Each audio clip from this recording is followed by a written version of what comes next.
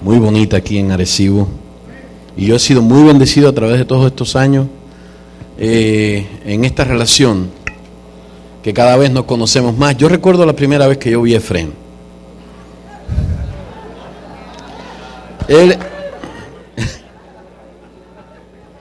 No, esto es parte de la introducción de lo que quiero.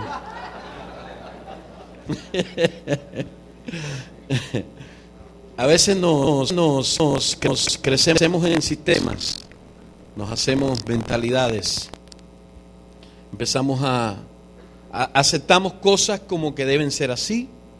¿No le ha pasado eso alguna vez? Y de pronto ha descubierto de que todo lo que usted creía o parte de lo que usted creía no era correcto y usted lo tiene que modificar. Entonces, como Efrén hace un rato mencionó, yo nací en Cuba, viví en Cuba 40 años de los pocos que he vivido, y dentro de ese sistema pues aprendí muchas cosas que al final de las cuentas, cuando conocí a Jesús dentro de Cuba, mi sistema de creencia, de fe, fue implantado a causa de nuestro contexto también.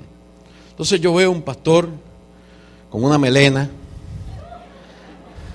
De veras, sí, estoy hablando en serio, estoy hablando muy en serio, con el pelo semilargo, sin corbata,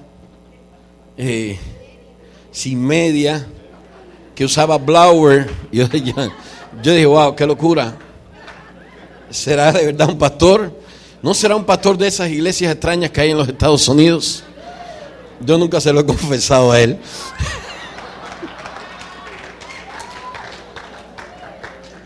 Pero con los años me di cuenta de que era un hombre de Dios. Un hombre con un carácter, con muchas cosas que ha aportado a mi vida, que ha sido de mucha bendición. Uno de mis mejores amigos también en Estados Unidos, yo lo conocí tocando un bolero en un hotel de La Habana. ¿Se imagina? Yo era de esos pastores bien, todavía lo sigo siendo, pero el tipo es americano y ama la música cubana al extremo. De hecho, vivió un tiempo aquí en Puerto Rico, estudió en una de las universidades de acá, se hizo doctor en Harvard, es doctor en teología y habla hebreo como si fuera a hablar español. Y Alejandro me pide, mi pastor, que fuera a recoger un pastor al hotel, a uno de los hoteles de La Habana. Y yo voy muy, muy obediente, llego al hotel. Y cuando subo al último piso veo a un hombre tocando boleros, cantando boleros con un trío. Y yo dije, yo estoy equivocado. ¿Cómo es posible que esto sea así? Al final de las cuentas él lo estaba haciendo con la mejor de las intenciones, cantando una canción que no tenía nada extraño, porque simplemente después descubrí de que era un amante profundo de mi país. Entonces, en ese momento yo establecí unos parámetros que conforme a mis paradigmas, yo lo estaba juzgando a él. Conforme a la estructura de mis pensamientos, de mis creencias, de las enseñanzas y de los moldes con los que yo había crecido, yo estaba prácticamente poniendo a este hombre y a muchos de mis amigos que venían de afuera en un punto donde ellos no debían estar. Luego comprendí con el tiempo de que el Señor vino a nosotros para establecer un reino, para poner un reino a trabajar. Un reino que no es simplemente, o sea, no tiene que ver con una mentalidad específica, una cultura específica, sino que es el cielo en la tierra. Es el cielo abierto sobre la iglesia. ¿Cuántos dicen amén en este día? Quiero leer una porción del Nuevo Testamento, Lucas capítulo 5. Vamos allí un momento, vamos a disfrutar esta historia del ministerio de Jesús. Vamos a sacar de esta historia algunos puntos precisamente para hablar sobre este tema, de las mentalidades, de las cosas que a veces nosotros hemos recibido y los moldes en los que hemos vivido. Yo a veces pienso como un hombre un poco más maduro, que muchas de las cosas que aprendí, las aprendí en casa, no las aprendí fuera de casa. Y muchas de estas cosas me marcaron. Y solamente yo fui libre cuando vine a Cristo, cuando Cristo vino a mi vida. se rompió esa maldición. Y gracias a Dios que fue antes de tener hijos, porque si no yo hubiera transmitido a mis hijos todo lo mal que yo hubiera aprendido. Porque a veces, por ejemplo, nos proyectamos en estos versos que el Señor va a visitar la maldad de los padres sobre los hijos hasta la tercera y la cuarta generación. Y pensamos que es una palabra de maldición. Pero muchos padres ponen un molde a los hijos, y los padres y los hijos de los hijos de los hijos de los hijos, y se transmiten el pecado de generación en generación en generación. Así también se transmite la bendición de generación en generación en generación. Entonces nosotros hemos venido a ser hijos de luz. Hemos venido a ser hijos de bendición. Jesús es tan fascinante. Muchos dicen que fue el primer revolucionario, eso lo dicen los comunistas. He tenido ciertas discusiones con algunos de ustedes acá, porque son medios progresistas, les gusta Fidel Castro. Pero yo digo, bueno, ¿por qué no se van a vivir a Cuba? En menos del periodo de un año van a entender de que eso no está bien, van a querer salir de allí. Porque de afuera todo el mundo ve los sistemas y uno dice, ay, qué lindo, qué bueno, hay escuelas, hay hospitales, qué buena gente son esta gente. Pero no es así, no es tan así. Lucas capítulo 5 dice, aconteció que estando Jesús junto al lago de Genezaret, el gentío se agolpaba sobre él para oír la palabra de Dios. Lucas capítulo 5 verso del 1 en adelante. Y vio 2 barcas que estaban cerca de la orilla del lago, y los pescadores, habiendo descendido de ellas, lavaban sus redes. Y entrando en una de aquellas barcas, la cual era de Simón, a quien conocemos también como Pedro, le rogó que la apartase de la tierra un poco y sentándose, enseñaba desde la barca a la multitud. Cuando terminó de hablar, dijo a Simón, boga mar adentro y echad vuestras redes para pescar. Respondiendo Simón le dijo, maestro, toda la noche hemos estado trabajando y nada hemos pescado, mas en tu palabra echaré la red. Y habiendo hecho esto, encerraron gran cantidad de peces y su red se rompía. Entonces hicieron señas a los compañeros que estaban en la otra barca para que viniesen a ayudarles, y vinieron y llenaron ambas barcas de tal manera que se hundían. Viendo esto, Simón Pedro cayó de rodillas ante Jesús diciendo, apártate de mí, Señor, porque soy hombre pecador. Porque por la pesca que habían hecho, el temor se había apoderado de él y de todos los que estaban con él, y asimismo de Jacobo y Juan, los hijos de Zebedeo, que eran compañeros de Simón. Pero Jesús dijo a Simón, no temas, desde ahora serás pescador de hombres. Y cuando trajeron a la tierra las barcas, dejándolo todo, le siguieron. Hace un rato el pastor Efrén estaba hablando al respecto de las promesas. ¿Cómo que una promesa puede demorarse 20, 30, 40 años? Yo creo que él se quedó un poco corto, porque esta promesa se demoró cientos de años a que se cumpliese en este punto. Si usted viaja a Isaías capítulo 9, usted va a ver esta promesa cumplirse ahí.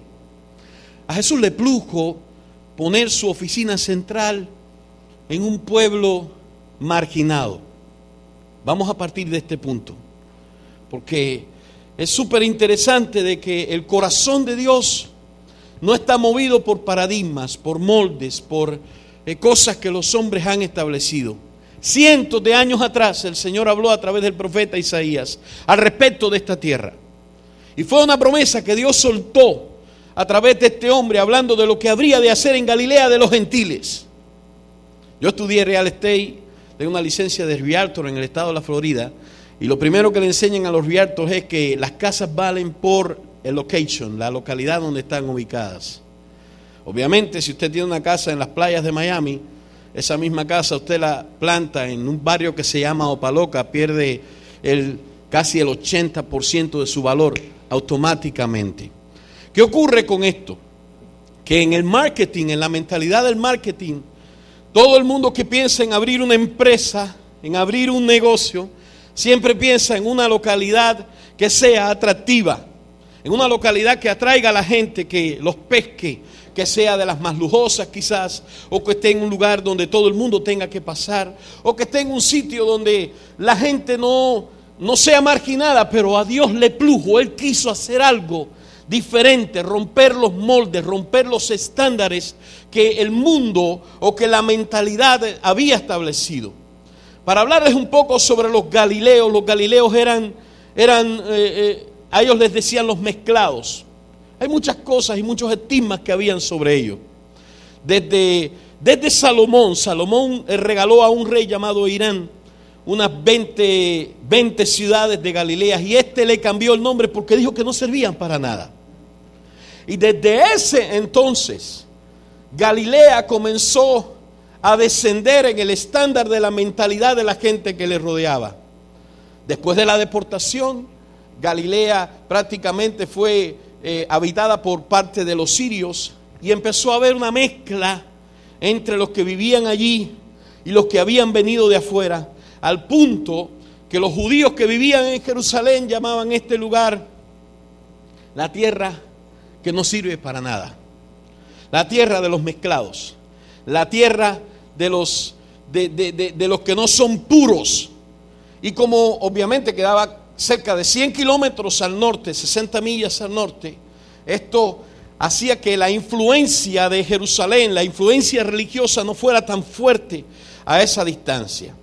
Lo que esta gente inclusive hasta perdieron, ya una vez que se instaló el Imperio Romano, perdieron la habilidad de hablar el arameo como lo hablaban los demás. Por eso es cuando usted lee en todo el Nuevo Testamento, la gente se daban cuenta de que eran galileos por muchas cosas. La cultura que tenían, el modo en que vestían, la manera en que hablaban.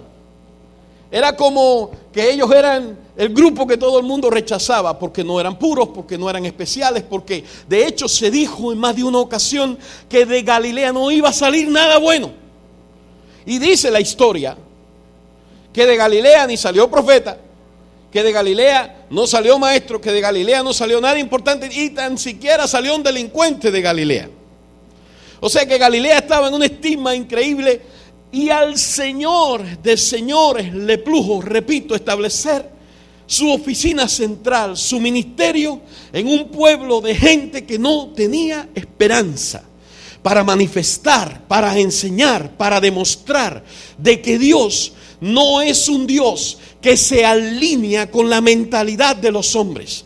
No es un Dios que se alinea con los moldes que nosotros los hombres establecemos, sino que Dios tiene unos pensamientos mucho más altos que nuestros pensamientos, mucho más puros que nuestros pensamientos. Y Él puede levantar a alguien de la nada. Él puede levantar de cero a los hombres. Él puede levantar a los hombres de la mugre, de la basura, de la ceguedad, de todo donde ellos estén metidos. Dios tiene la capacidad de levantar un ministerio poderoso de un lugar donde nadie haya salido a ministrar. Aleluya. Bendito sea el nombre del Señor.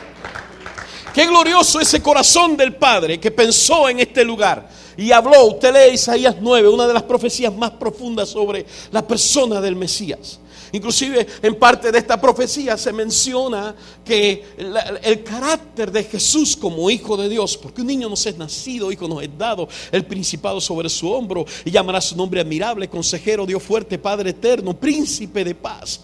Y lo dilatado de su imperio y la paz no tendrán límite. O sea, está hablando de un ministerio glorioso, de un reinado, de un gobierno que se va a venir a establecer, pero no se va a venir a establecer entre gente de una élite, no se va a venir a establecer entre gente de una raza, no se va a venir a establecer entre gente que aplican para ese reino, sino que se va a venir a establecer para gente que aplican a través de la gracia y de la misericordia en la presencia de Dios. Y yo creo que todos nosotros aplicamos para eso en este día. ¿Cuántos dicen amén?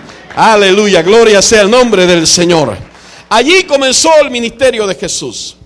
A Jacob le tomó tanto tiempo entender que los paradigmas son una complicación para nosotros los hombres. Le pusieron por nombre Jacob y vivió bajo este estigma toda su vida. De hecho, tuvo que pasar un montón de procesos para él llegar a entender cuánto valía, cuán especial era para Dios.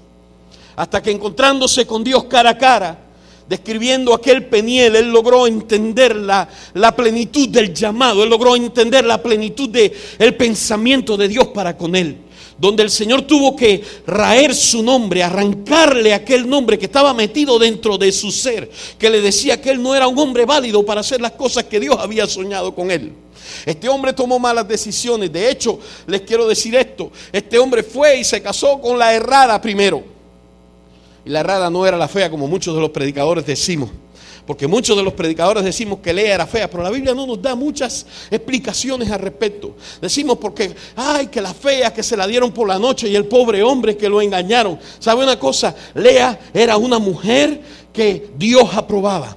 En el caso de Raquel era una idólatra. En el caso de Raquel era una mujer que no tenía un corazón recto para con Dios. Y a pesar de que era la mujer del amor de Jacob, él tuvo que sufrir a causa de sus decisiones. ¿Por qué? Porque estaba movido por un paradigma, estaba movido por un molde que lo estaba haciendo tomar decisiones. Nuestros moldes nos hacen tomar decisiones, nos hacen mirar al sitio equivocado. Cuando usted ve a Raquel ya en el lecho de la muerte, que tiene a su último hijo, a quien Jacob decidió cambiar el nombre, porque ella le puso Benoni, que quiere decir hijo de mi tristeza, hijo de mi dolor. Y Jacob dijo: esto no va a ser así, esto no se va a volver a repetir. Él no se va a llamar hijo de mi tristeza, él se va a llamar Benjamín, que quiere decir hijo de mi mano derecha. Yo no voy a admitir que lo mismo que hicieron conmigo suceda con él. Jacob cambió la historia de este hombre. ¿En qué sentido? Porque él entendía que era un paradigma.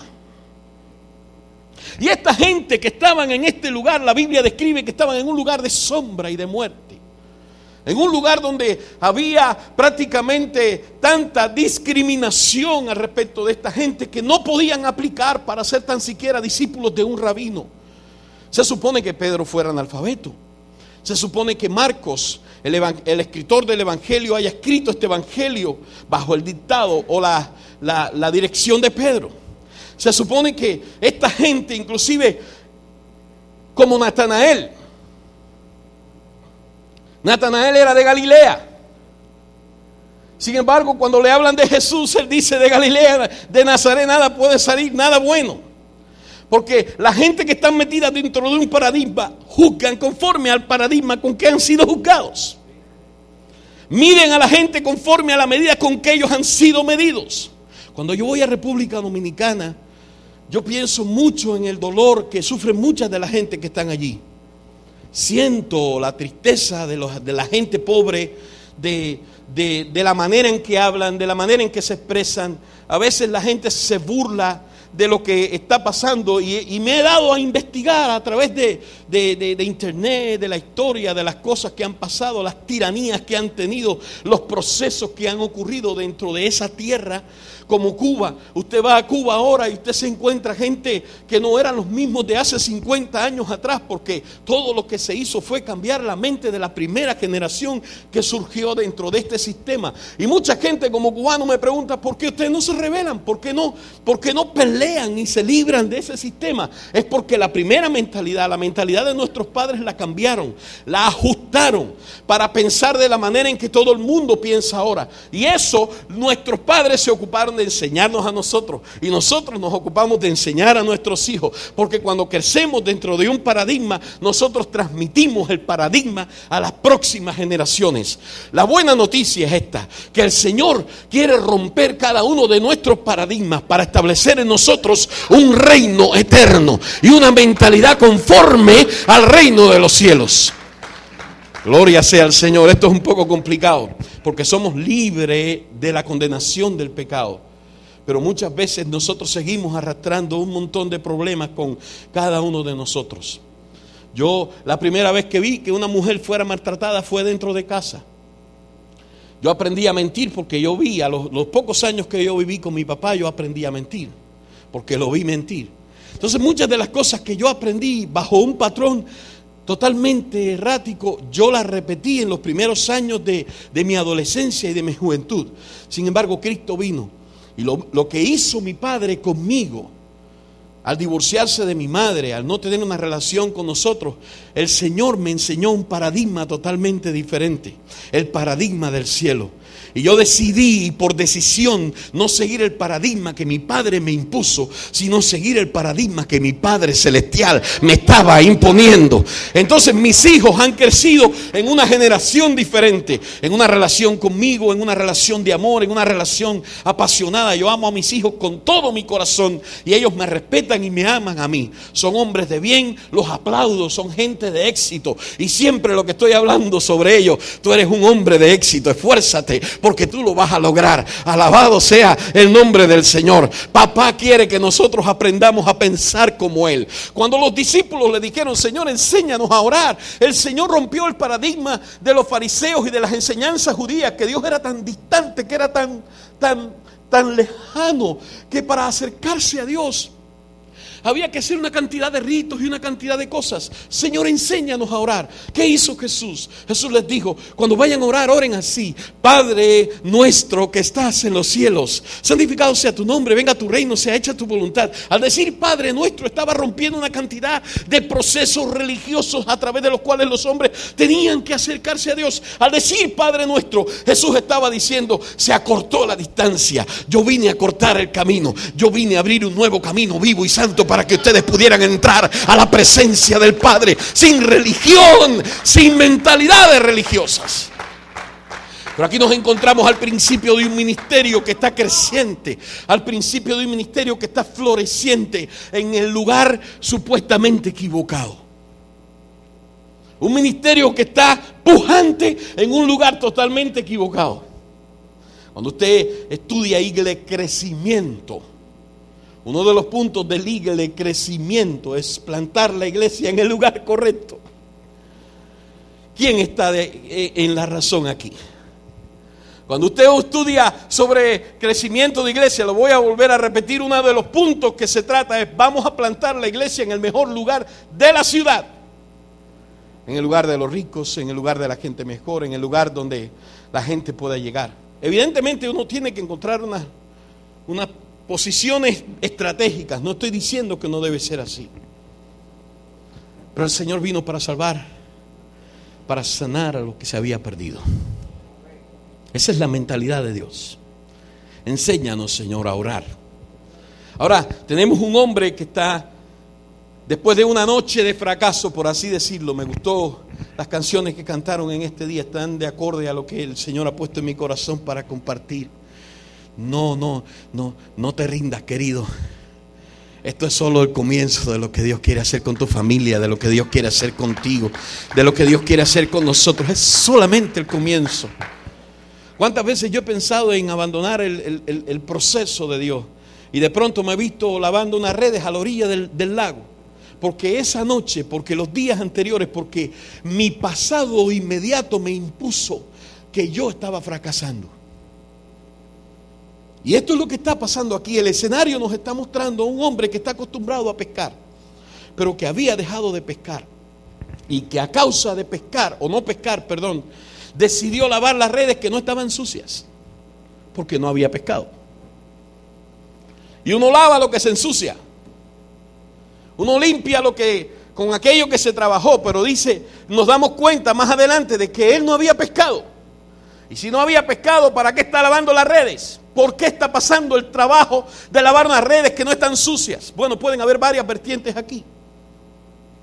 Pueden haber varios pensamientos. Uno de ellos es que Pedro está tan decepcionado de lo que le está ocurriendo que está decidiendo lavar sus redes para no volver a pescar.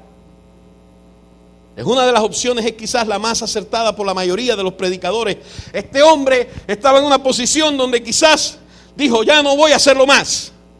Voy a lavar las redes, las voy a dejar ahí, quizás me voy a ocupar a sembrar la tierra, a hacer otro tipo de cosas. La segunda vertiente es que muchas de las veces que nosotros fracasamos, decidimos hacer algo incorrecto para llenar el vacío, para dar una imagen, para mostrar a la gente de que nos sentimos algo bien.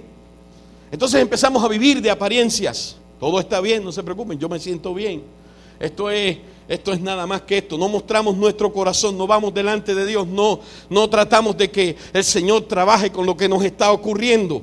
Y lo que hacemos es que creamos una imagen, creamos un proceso donde nos cubrimos, donde nos rodeamos de una falsa imagen.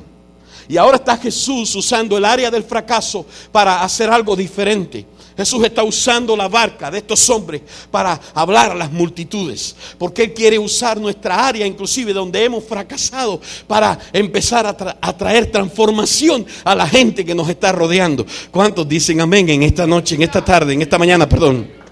Disculpen, empecé por la noche.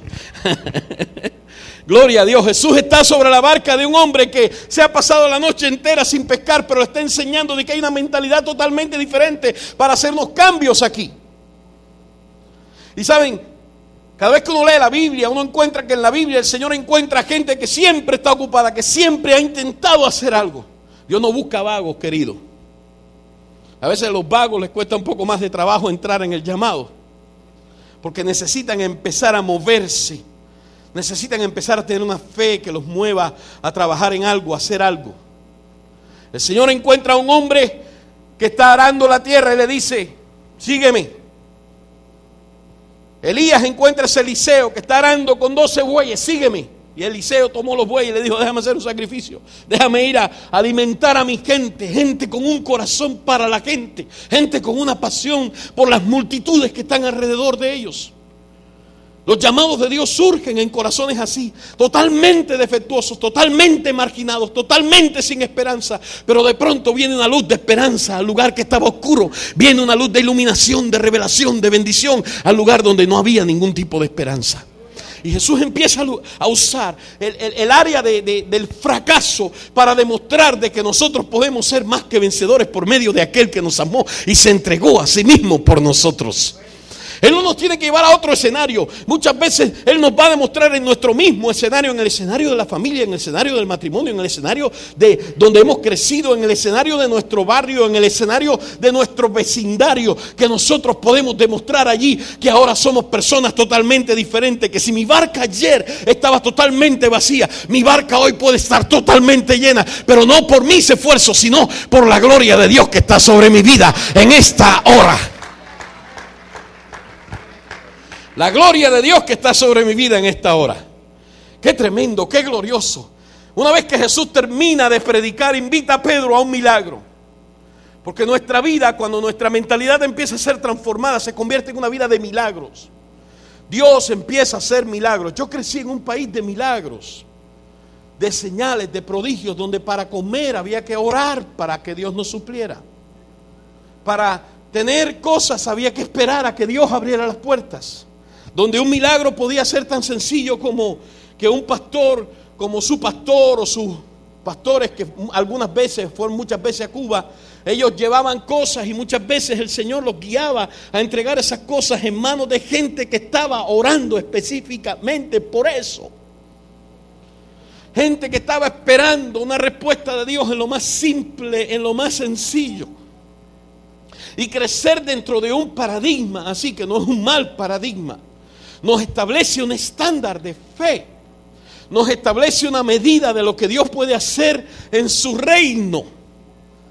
¿Sabe? El Señor invita a Pedro: entra a la barca, vámonos a pescar, vamos a hacer que esto funcione. Pero no va a funcionar con tus fuerzas, no va a funcionar con las habilidades con que tú has crecido aprendiendo a pescar. Yo quiero enseñarte a pescar como el cielo se mueve. Yo quiero empezar a enseñarte a tener una mentalidad del cielo.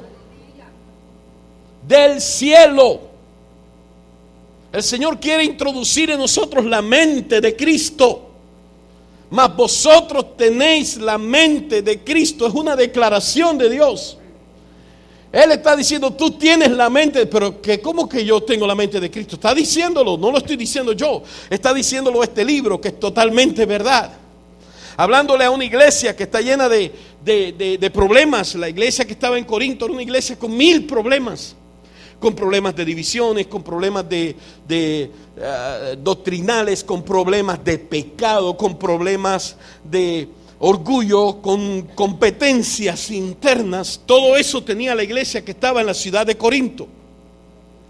Y el Señor, a través del apóstol Pablo, en la primera carta, les empieza a hablar y les dice: cosas que ojo no vio, ni oído yo, ni han subido al corazón de hombre, son las que Dios nos tiene reservadas, las que Dios nos tiene preparadas, las que Dios nos quiere dar por medio de su Espíritu Santo. No subieron aquí, no subieron por aquí, pero van a venir por el Espíritu, porque las revela el Espíritu. Y el apóstol les está enseñando de que la vida de la iglesia tiene que ser más que una vida totalmente física, una vida contundentemente espiritual, una vida guiada por el Espíritu. Mas los que son hijos de Dios son guiados por el Espíritu de Dios. Leemos Romanos 8 y es una disertación entera de cómo vivir movidos por el Espíritu. Un maestro de la ley se acerca a Jesús y le dice: Señor, yo sé que tú has venido de Dios, porque las cosas que tú haces no las puedes hacer si Dios no está contigo. Y el Señor le cambia la conversación y le dice: Nicodemo, tú no puedes ver el reino, no hay visión del reino si no naces de nuevo. O sea que el reino viene con una visión de un nuevo nacimiento. ¿Cuántos han nacido de nuevo aquí? Pues nuestra mentalidad tiene que ser ajustada a la mentalidad de un reino que tiene un rey y que establece un gobierno. Bendito sea el nombre del Señor. Y de esto se trata. Pedro entra a la barca, vámonos a pescar. Yo quiero hacerte próspero. Yo quiero bendecirte, pero no quiero que tú vivas pensando de que tu bendición depende de ti.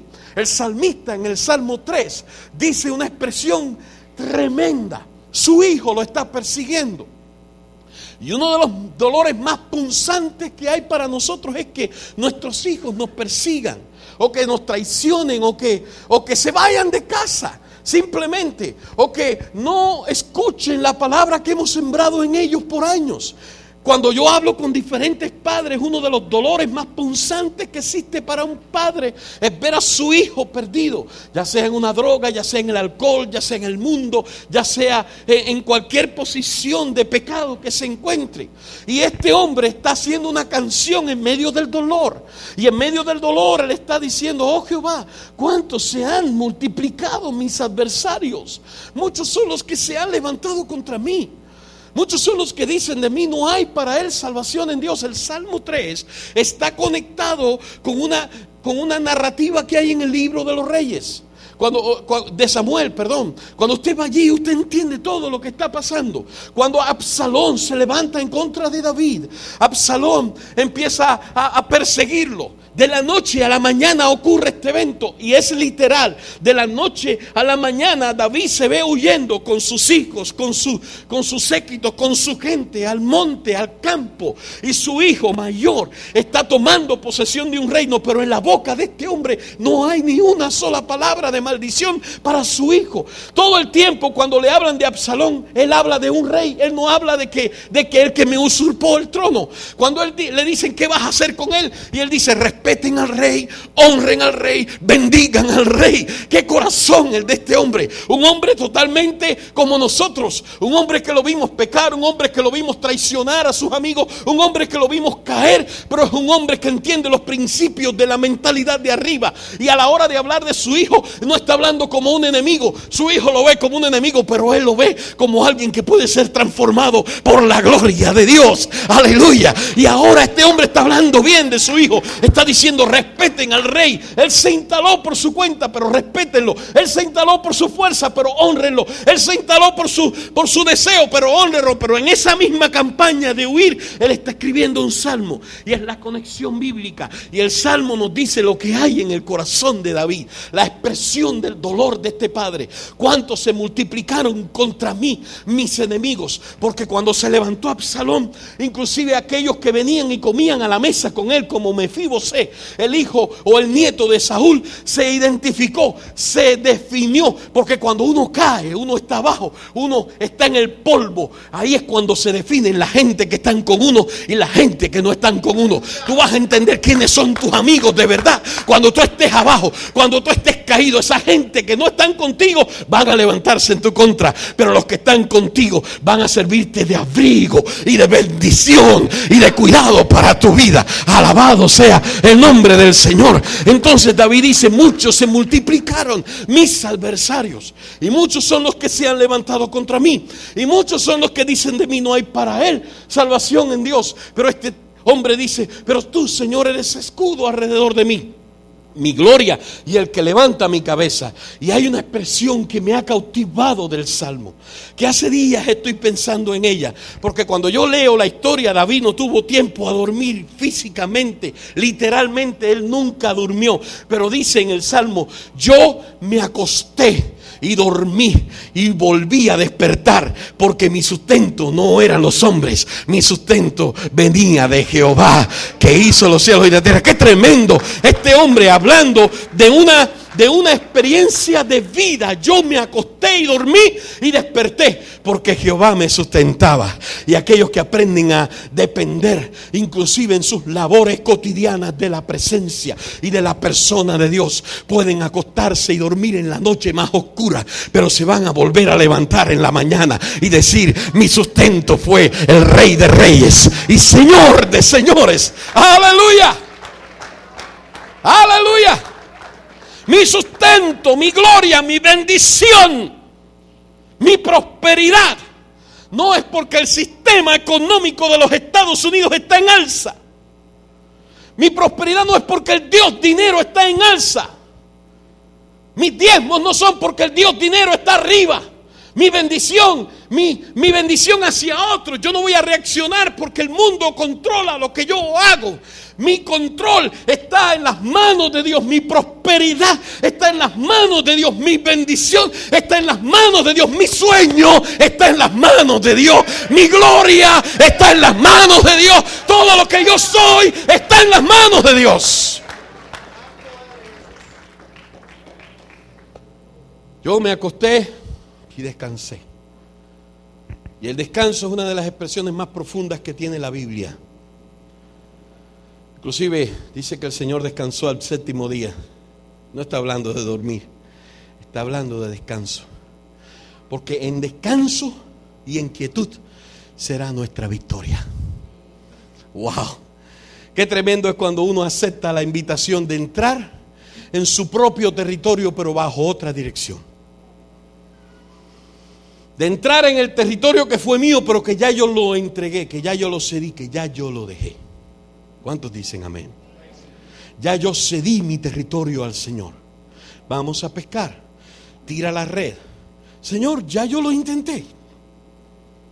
Toda la noche he estado intentando pescar. Yo he estado haciendo que mis esfuerzos se muevan en pos de lograr una pesca, pero no lo he logrado. Pero yo lo voy a hacer ahora, no movido por mis habilidades. Señor, yo intenté hacer cambios en casa. Señor, yo intenté hacer cambios en mi negocio, en mi familia, en mis hijos. Yo he estado tratando de hacer una serie de cambios que no me han estado funcionando hasta ahora. Y la propuesta de Dios es: no los hagas más por tu propia cuenta. Vamos a hacerlo bajo algo que se llama la palabra de Dios. Porque la palabra de Dios tiene el efecto de nunca regresar vacía, de nunca volver vacía. Como la nieve y la lluvia caen a la tierra, así será mi palabra que sale de mi boca. Ella no va a regresar vacía. Ella va a producir, ella va a germinar, ella va a dar pan al que come y va a dar semilla al que siembra. Entonces Pedro está en la disyuntiva de volver a hacer lo que estuvo haciendo la noche anterior, de confrontarse con su pasado, que supuestamente estaba en una actitud, en una posición de fracaso, y quizás que su pasado controle lo que él va a hacer en el presente. Porque eso es lo que mucho nos ocurre a nosotros, que nuestros fracasos anteriores controlan nuestras actitudes presentes. ¿No se ha encontrado nunca temiendo por algo que ya pasó? Hablando y repitiendo lo que ya ocurrió, tratando de reproducir sin querer en su mente y desde su espíritu las cosas que ya ocurrieron, pero que a pesar de que ocurrieron y generaron en usted una mala experiencia, todavía están presentes. Usted dice que las venció, usted dice que las ganó, usted dice que les pasó por encima, pero a la hora de asumir una actitud diferente, usted puede ser controlado por lo que ocurrió. Es como una mujer joven después de la Segunda Guerra Mundial, quedó muy afectada por lo que había pasado. Y en una ocasión, ella tenía un poco de dinero en su bolsillo o en su monedero y dijo: voy a la iglesia, tengo 50 pesos, puedo tomar un bus o puedo tomar un taxi. Bueno, tengo dos opciones, el bus o el taxi. Si tomo el taxi no hay problema, pero si tomo el bus tengo dos opciones: que conozca a alguien o que no conozca a alguien. Si no conozco a alguien no hay problema, si conozco a alguien puede haber dos opciones: que me enamore de él o que no me enamore de él. Si me enamoro de él pueden haber dos opciones, si no me enamoro de él no hay problema: que me case con la persona o que no me case con ella. Si no me caso con ella no hay problema, pero si me caso con ella pueden haber dos opciones: que tengamos hijos o que no tengamos hijos. Si no tenemos hijos no hay problema, pero si tenemos hijos puede haber problema, porque tendría dos opciones: que nacieran niñas o que nacieran varones. Si nacen niñas no hay problema, pero si nacen varones, puede que tenga problemas. Entonces estoy frente a dos opciones: que vayan a la guerra o que no vayan a la guerra. Me voy y mejor voy a tomar y me voy a ir en el taxi. Prefiero tomar el taxi y no pasar por ninguno de esos procesos. ¿Por qué razón? Porque muchas de nuestras experiencias anteriores nos marcan en el presente. Dios quiere hacer algo nuevo, querido. El Señor quiere hacer algo. Dígaselo al que está a su lado en este día. Dígaselo al que está detrás. Dios quiere hacer algo nuevo. Él es un nuevo comienzo para nosotros. Este es un nuevo día para nosotros. Este es un nuevo tiempo para nosotros. Esta es una nueva bendición para nosotros. Dígaselo, gríteselo, comuníqueselo, iglesia, a la persona que está a su lado. Pedro tira las redes: Señor, lo he intentado. Eri, te voy a pagar el taxi, papi. ¿Cuántos se unen conmigo a pagarle el taxi a Heriberto? Regálale un aplauso a Heriberto.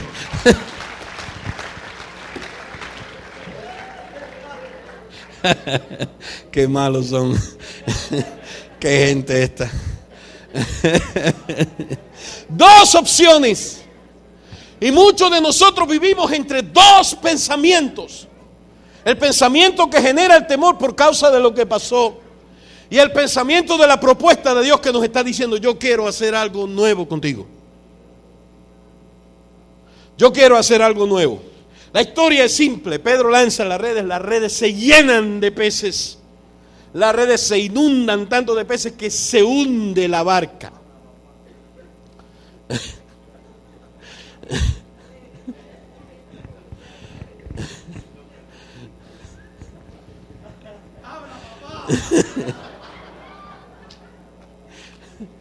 Ya esto es un desastre. Yo creo que voy a terminar de predicar.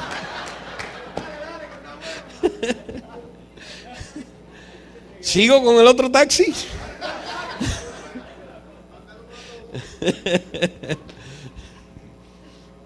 Las redes se llenan de peces y la historia de Pedro cambia completamente. ¿Por qué la historia de Pedro cambia completamente? Porque Pedro dejó de ser un pescador para convertirse en un seguidor de Jesucristo. Y esta es una de las claves poderosas de este pasaje. Que una vez que Jesús entra en nuestra vida, el propósito eterno de Dios está conectado en que nosotros nos volvamos seguidores de Él. No que nos volvamos personas que visitemos la iglesia o que estemos en un momento agradable y que pasemos bien un domingo en la mañana, sino que nuestra vida sea trastornada por el poder y la gracia de Dios para llevarnos a un nivel de victoria. Porque lo que Dios quiere es llevarnos de gloria en gloria y de victoria en victoria y de bendición en bendición y de gracia en gracia. Pero muchos de nosotros todavía nos estamos deteniendo en lo que ocurrió, en la mala experiencia, en lo que un día me dijo aquel, en lo que un día me pasó, en lo que un día me ocurrió con mi vida personal. Y nos quedamos detenidos en el tiempo.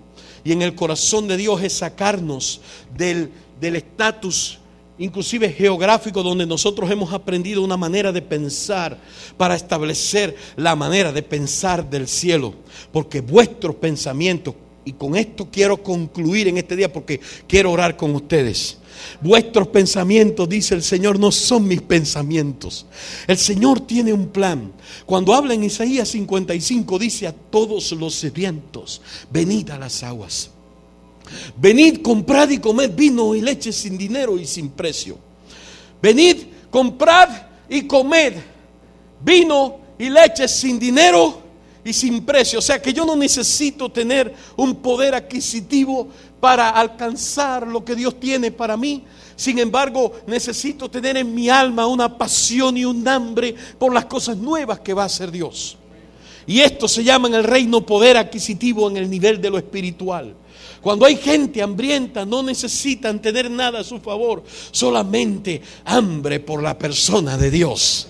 Solamente pasión porque Dios haga algo. Solamente fe para creer de que Dios quiere empezar de nuevo. Solamente capacidad para entender de que Dios no nos dejó en el pasado, de que Él no nos dejó tirados allí en la orilla de la playa, pensando de que nuestra condena debía ser lavar nuestras redes para demostrar al mundo de que nosotros estamos bien, sino que nos invitó a empezar de nuevo. Y no solamente nos invitó a empezar de nuevo, sino a partir de ese punto nosotros empezamos a vivir una vida de milagro y de gloria, porque el Señor nos quiere llevar a esa dimensión de milagro. Todos los sedientos, venid a las aguas.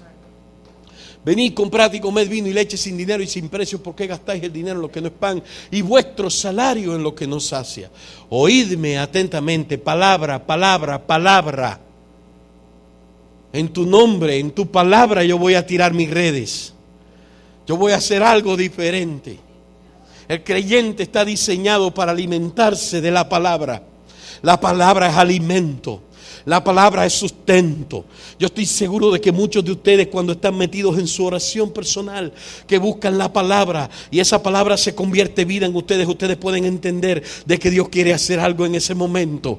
Y su espíritu toma vida, y su espíritu, su alma, su ser empieza a cobrar una esperanza, una fe que se sustenta no en las cosas del mundo, que si se mueve el sol, que si cambia aquello, que si la bolsa de valores, que si hoy me saludaron, que si ayer no me saludaron, que si hoy me fue bien o ayer me fue bien, sino en lo que Dios está diciendo, porque su palabra es verdad, su palabra no cambia, Él sostiene su palabra. Y aunque pasen años, como pasó en este caso de Isaías, más de 800 años, donde Dios dijo: no habrá para siempre oscuridad para la que ahora está en tiniebla. No será siempre así. Óyeme bien, no va a ser siempre así como estás ahora. Dios va a cambiar tu condición, porque Él tiene una palabra que puede cambiar esa condición. Alaba el nombre del Señor en esta hora.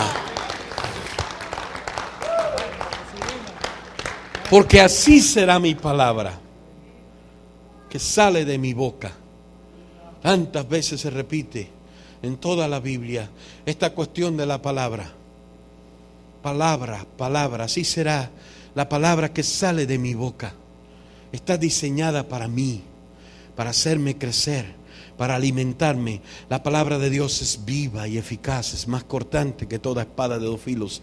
Es lo único que puede partir el alma y el espíritu, las coyunturas y los tuétanos. Y ¿sabe qué? Aclarar los pensamientos más profundos de mi corazón, ponerlos a la luz, exponerlos, para que yo descubra si inclusive mis pensamientos están correctos o están incorrectos. La palabra de Dios me puede dar un scan completo de lo que hay dentro de mi espíritu, aclararme mis cosas. Así será mi palabra que sale de mi boca. Olvídate de la palabra de los otros. Olvídate de la palabra de los científicos. Olvídate de la palabra del doctor. Olvídate de la palabra de este o de aquello. No estoy diciendo de que no tenga valor, de que no tenga peso. Respétala, pero no la respetes tanto como la palabra de Dios. Porque pasarán el cielo y la tierra, pero la palabra de Dios no va a pasar. Aleluya. Pasará el hombre, pasarán los sistemas, pasarán los políticos, pasarán los que prometen y los que no prometen. Pero aquel que ha hablado no va a pasar. Y la palabra que Él ha dicho no va a pasar tampoco. Dice que pasará el mundo y sus deseos, pero el que hace la voluntad de Dios, el que vive en la palabra de Dios, permanece para siempre. Gloria sea el nombre del Señor. Mi palabra saldrá de mi boca y saldrá diseñada para crear cambios en la vida de ustedes, para hacer que la vida de ustedes se vuelva fructífera, para hacer que la vida de ustedes se vuelva una vida de pan, una vida de alimento, una vida de cosecha, una vida de semilla. Mi palabra será sembrada en el corazón de cada uno de ustedes y no va a regresar vacía, no va a ir por gusto, no va a ir para hacerle sentir cosquillas en los oídos. Mi palabra va a ir para transformar el corazón de cada uno de aquellos que la oyen y que la obedecen. Dicen amén en esta hora. Aleluya. En tu nombre, en tu palabra, yo voy a empezar a transformar mi vida y mis acciones en tu palabra, no en mi palabra, no en mis habilidades. Yo estoy seguro de que muchos de nosotros necesitamos aplicar esta verdad, este principio a nuestra vida práctica. El principio de la palabra a nuestra vida práctica, a nuestros negocios, a nuestra familia, en nuestras relaciones, en nuestros amigos. Si el evangelio no se vuelve práctico, es simplemente teoría. Dicen amén. O sea, si yo no logro hacer que el evangelio para mí sea una práctica, es simplemente teoría. Yo estoy hablando como Darwin de la evolución. No tomes el taxi. Perdón, sí, el taxi sí. Vamos a ponernos de pie en este día, iglesia. Bendito sea el nombre del Señor. Galilea de los gentiles, el sitio menos indicado para comenzar un ministerio. Roberto López, el hombre menos indicado para seguir a Dios. Quizás Heriberto Durán, el hombre menos indicado para seguir a Dios. Y así podemos aplicar el nombre de todos nosotros a ese punto, a ese momento, a esa verdad. Decimos amén. Cuando nos miramos en nuestra realidad puede haber sido el suceso, la resaca de una noche tratando de hacer algo, de una noche intentando hacer algo en medio del mar que no nos da nada.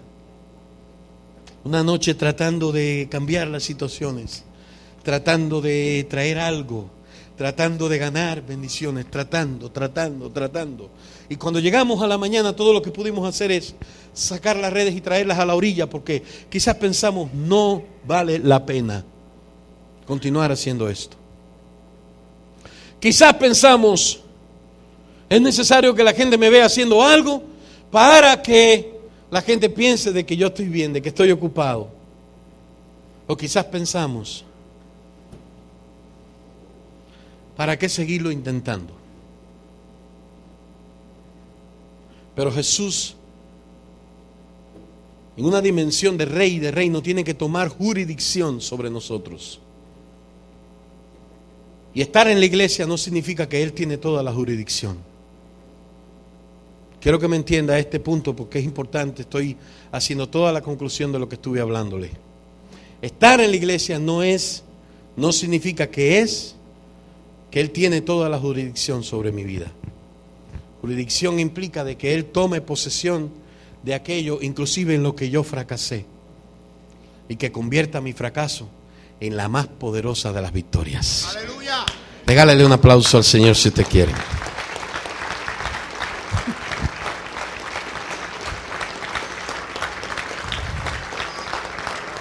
Alabe al Señor.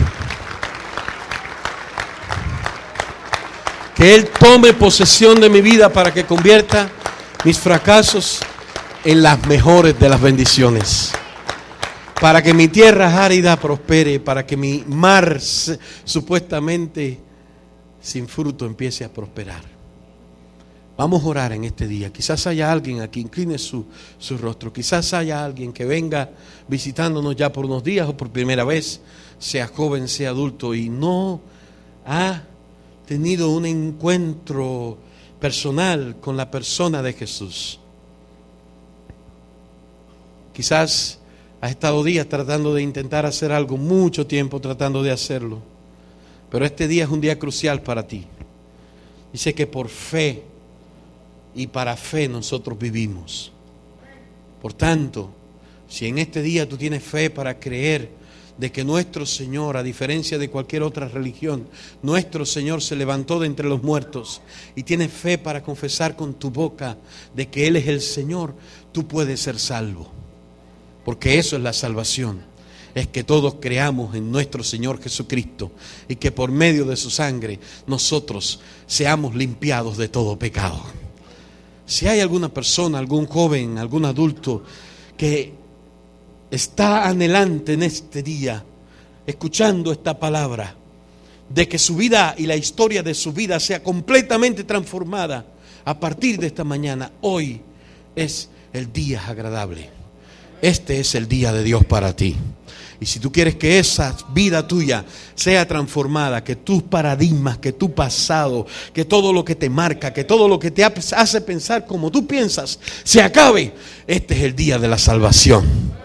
Si tú estás en esa condición, en lo que la iglesia ora, yo quiero pedir que levantes tu mano.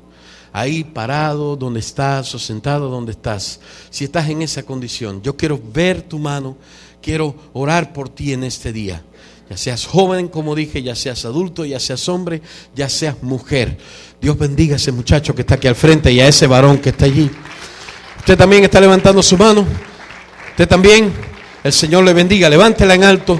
A ver, los que están a su alrededor pueden, vamos a orar por ellos. Hay alguien más que levanta su mano en esta mañana diciendo: yo quiero que Cristo transforme la historia de mi vida, la historia, mi trayecto, mi trayectoria sea afectada por la persona de Jesús. Y quiero que en este día Él entre en la barca. Y quiero que mi barca se convierta en el sitio de la predicación del Evangelio. Quiero que mi vida se convierta en el sitio del poder de Dios para que empiecen a ocurrir milagros. Los milagros que yo no vi, los milagros que yo esperé, Él los puede empezar a hacer en este día. Yo quiero orar por esas 3 personas que levantaron su mano, y también quiero orar por ustedes como congregación, porque las cosas que ojo no vio, ni oído yo, ni han subido al corazón de hombre, son las que Dios les tiene reservadas, les tiene preparadas. ¿Por qué no pasan aquí al frente un momento? Allí está el pastor Efrén Durán, está su esposa, el pastor Edwin no está acá. Hay varios líderes aquí en esta congregación y yo se los quiero presentar. Bienvenidos a la iglesia. La iglesia no es este edificio, nosotros los que estamos aquí. Miren toda esa gente que está ahí, esa es la iglesia del Señor. Es un cuerpo vivo, es un cuerpo a través del cual uno recibe comunión, salud, bendición, palabra, discipulado, todo lo que nosotros necesitamos como hombres de Dios. Lo que está pasando con ustedes ahora es simple. La Biblia establece de que todo hombre ha pecado y está separado de Dios. Todo hombre, al decir todo hombre, es todos nosotros hemos pecado y estuvimos muchos de nosotros separados de Dios, pero hoy es el día en que ustedes están acercándose a Cristo. Alabe el nombre del Señor en esta mañana. Bienvenidos, bienvenidos. ¿Cuál es su nombre? Víctor, bienvenido. Elvis, bienvenido. Ariel, Adriel, bienvenido. Víctor, Elvis, Adriel, ¿cuántos le dan la bienvenida en este día? Denle la bienvenida a estas 3 personas, estos 3 varones. Vamos a hacer una oración todos juntos. ¿Por qué no hacemos una oración todos juntos? Apoyándolos a ellos. ¿Se acuerda de la primera vez que usted hizo esta oración? Junto con sus pastores, quizás junto con un evangelista en una iglesia donde usted estaba. Usted dijo: Señor, yo quiero que todo empiece de nuevo conmigo. Yo quiero que comiences hoy conmigo, Señor. Y que las cosas que perdí, los años que perdí, la vida que me maltrató, empiece a recibir una salud en este día. Repitan conmigo, todos vamos a repetir: Señor Jesús, abro mi corazón y confieso con mi boca que tú eres el Señor, creyendo que tú venciste la muerte, levantándote de entre los muertos para darme vida juntamente contigo. El poder de tu sangre me limpie de todo pecado, de los que yo me arrepiento delante de ti. Pecados que cometí a conciencia y pecados que cometí inconscientemente. Tu sangre tiene poder para hacerme un nuevo hombre, para hacerme una nueva criatura. Por eso en estas horas abro mi corazón y te pido que habites en esta casa, en el nombre de tu Hijo Jesús. Amén. Señor, reprendemos toda maldad que haya habido sobre ellos, toda mentira del diablo, todo engaño de Satanás. Y te pedimos que en esta noche, en este día, ellos sean trasladados de las tinieblas al reino de tu amado Hijo. ¿Cuántos le regalan una alabanza a Dios por Víctor, por Elvis y por Adrián? A ver, regálele una alabanza al Señor en este día. Hoy es un día para empezar algo nuevo.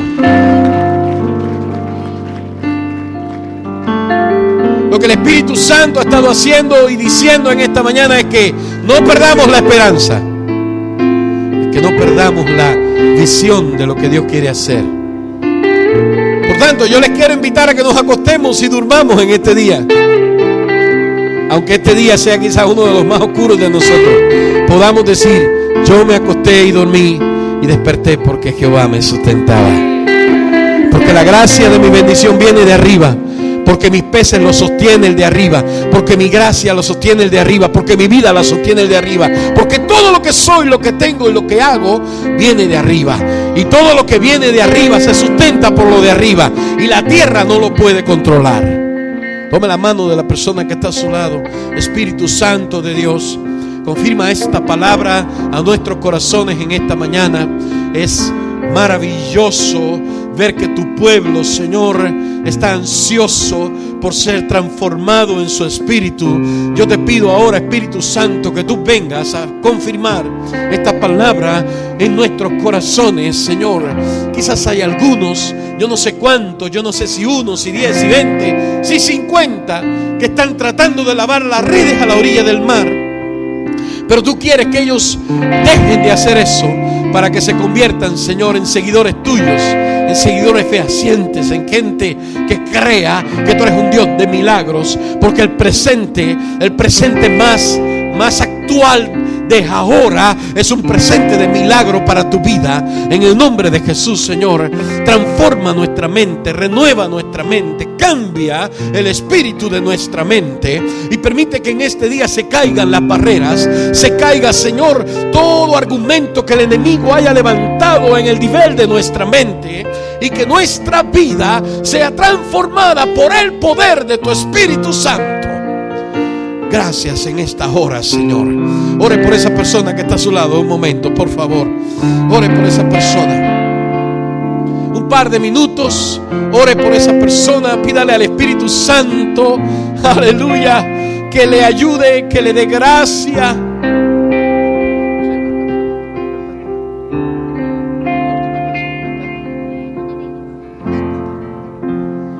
Aleluya. Aleluya, ore por esa persona que está a su lado. Bendiga el nombre del Señor.